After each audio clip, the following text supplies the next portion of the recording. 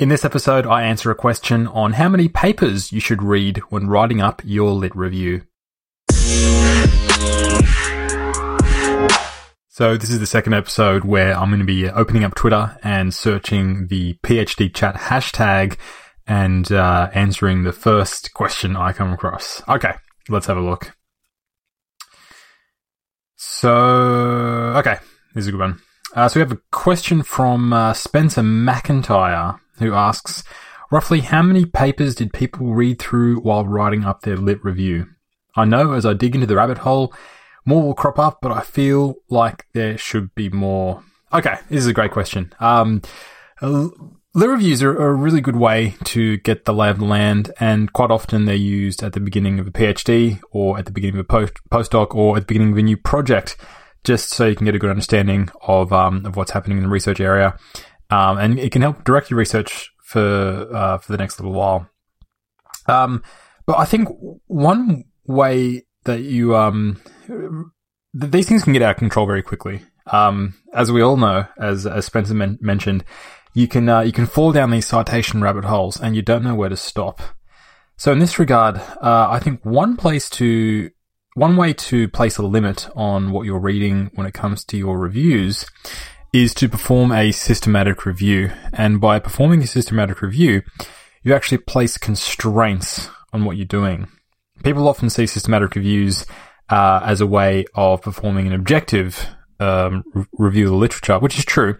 But I also think one real strength of systematic reviews is that it actually places constraints and limits on what you're doing, which helps limit this idea of falling down citation rabbit holes, because you only actually have a set amount of eligible studies that you can include in your review.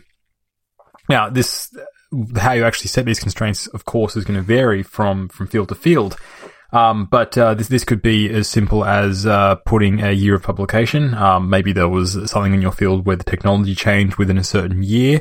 It could also be certain characteristics of studies, whether you're looking at particular participant populations or particular species or what have you. But by putting these constraints here, it actually helps you limit what you're doing, and it also helps your search, because you can actually put specific search terms when it comes to the year of publication or species, or particular keywords that you're looking in, abstracts or titles.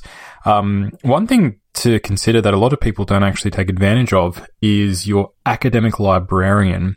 If you're looking to get together a really good search string or Boolean search string using whatever database you use, if you speak to your academic librarian either via email or in person, then they can actually help you put together a great search string for your search, which helps fulfill your inclusion or exclusion criteria.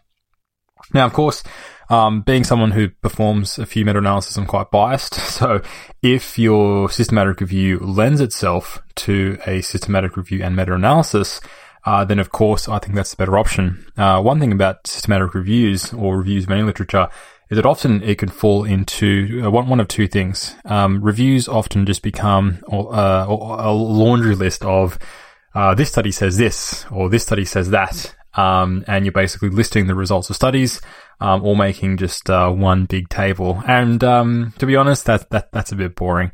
The other thing that you can be doing is almost forming a checklist of which studies had a significant result and which studies different. And then you're putting up a tally in one sense, where you're saying, well, perhaps 3 studies said this and 2 studies say that, so perhaps there's a significant difference, for instance. But the good thing about a systematic review and a meta-analysis is that with meta-analysis, you can actually statistically synthesize these effect sizes. As we know, if you had 3 studies which said yes and 2 studies which said no, what if the 3 studies were of poor quality and only had 10 participants each, and the 2 studies had 1,000 participants each? One way you can actually help level the playing field, so to speak, when it comes to study quality or effect size or variance is to perform this meta-analysis. So if you do have the means, then I would definitely upgrade your review to a systematic review, and then if possible, upgrade that to a systematic review and meta-analysis. Now, one thing that Spencer also mentioned is that more crop up, but I feel like there should be more. If you're not already doing it, I think Google Scholar is a great way of looking at the so-called grey literature. And these are studies which aren't necessarily published in peer-reviewed studies, peer-reviewed journals. And it includes things like conference abstracts. Quite often, people are publishing new work in conference abstracts. It also includes preprints as well. People are publishing their preprints. It's becoming a lot more popular, which I think is fantastic. And Google Scholar indexes these preprints if they're published on popular preprint repositories like bioRxiv or Open Science Framework. So that's one way you can actually find if there's more studies as well. So that is a really good way that you can actually check the grey literature to make sure that you're not missing more. The other thing to do is, the good thing about Google Scholar and other databases is that, as well as actually looking through the citation lists of the papers that you're including in your analysis, which is often called snowballing. One thing you can do on things like Google Scholar is what I call reverse snowballing, in that you can actually see the studies which are citing those studies. So you can actually see what happened both in the past by looking at the citation list, but also what's happening in the future as a result of these studies by looking at the studies which cited those studies as well. So I think it's important to look both ways. But all in all, one really good way of actually limiting or putting a cap on the amount of papers that you're looking at is to perform a systematic review in which you set your constraints early for what you're going to be studying.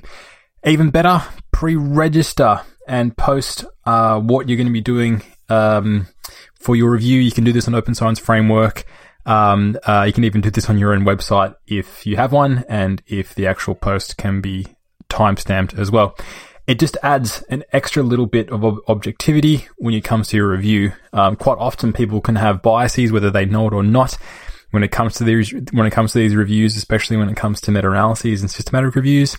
So if you are pre-registering what you're going to be doing when it comes to your criteria, that's going to go a long way in helping with the quality of your research. So hope that answers that question. I'll be back again soon with a new podcast episode. That's all for today's episode of Physiology and Behavior with Dan Quintana. I hope you liked it. And if you did like it, I would really appreciate it if you were to post a link to the episode on Twitter. My name is @DSQuintana, or you can also post it to Facebook, and you can find me on Facebook as well. Just check out the links in the show notes. If you're into video, if you're on Instagram or if you're on YouTube, I also post some of the episodes on those sites there, so check out the show notes. If you have any questions, please let me know. The best way to get into contact is to message me over Twitter via DM @DSQuintana. Bye for now.